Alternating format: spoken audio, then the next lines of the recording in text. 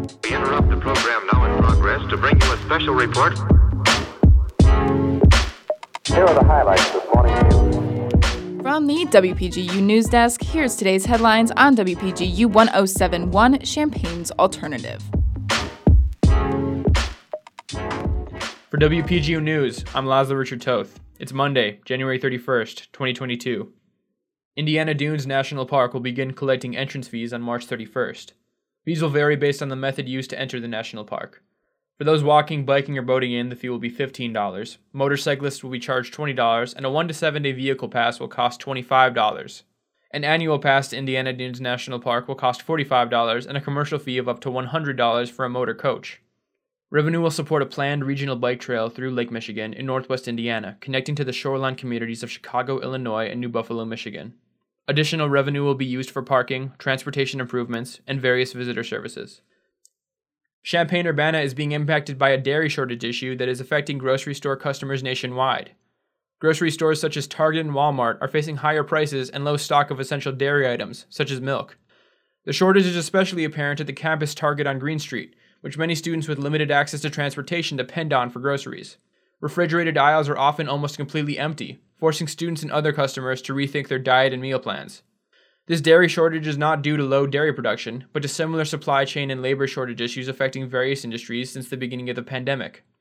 Dairy farms are struggling to find employees who can transport their products to stores, resulting in less stock and higher prices for the goods that can be transported.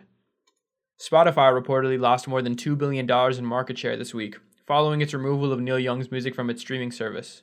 The removal was finalized earlier this week, after Young demanded that his music be removed from the platform in protest of the company's distribution of the Joe Rogan podcast, which Young alleges is a major source of disinformation regarding the COVID-19 pandemic. Spotify's stock price plummeted following the removal, falling 6% from Wednesday to Friday, and ended Thursday at a 19-month low of $172 a share. Young's departure from the platform has also inspired other musicians to follow suit. Over the weekend, musicians Joni Mitchell and Nils Lofgren both announced that they would also be removing their music from Spotify. Illinois men's basketball narrowly beat Northwestern 59-56 in Evanston on Saturday afternoon in front of a lively Illinois away crowd. Kofi Cockburn returned from concussion protocol and was a big factor in the win, recording 22 points and 9 rebounds. He scored 14 of those 22 points in the second half. The Fighting Illini freshmen played big roles with key veteran starters struggling to produce, with Brandon Pojemski and RJ Melendez combining to score 11 points in the win. Illinois is tied for first place in the Big Ten with Wisconsin with an 8-2 record.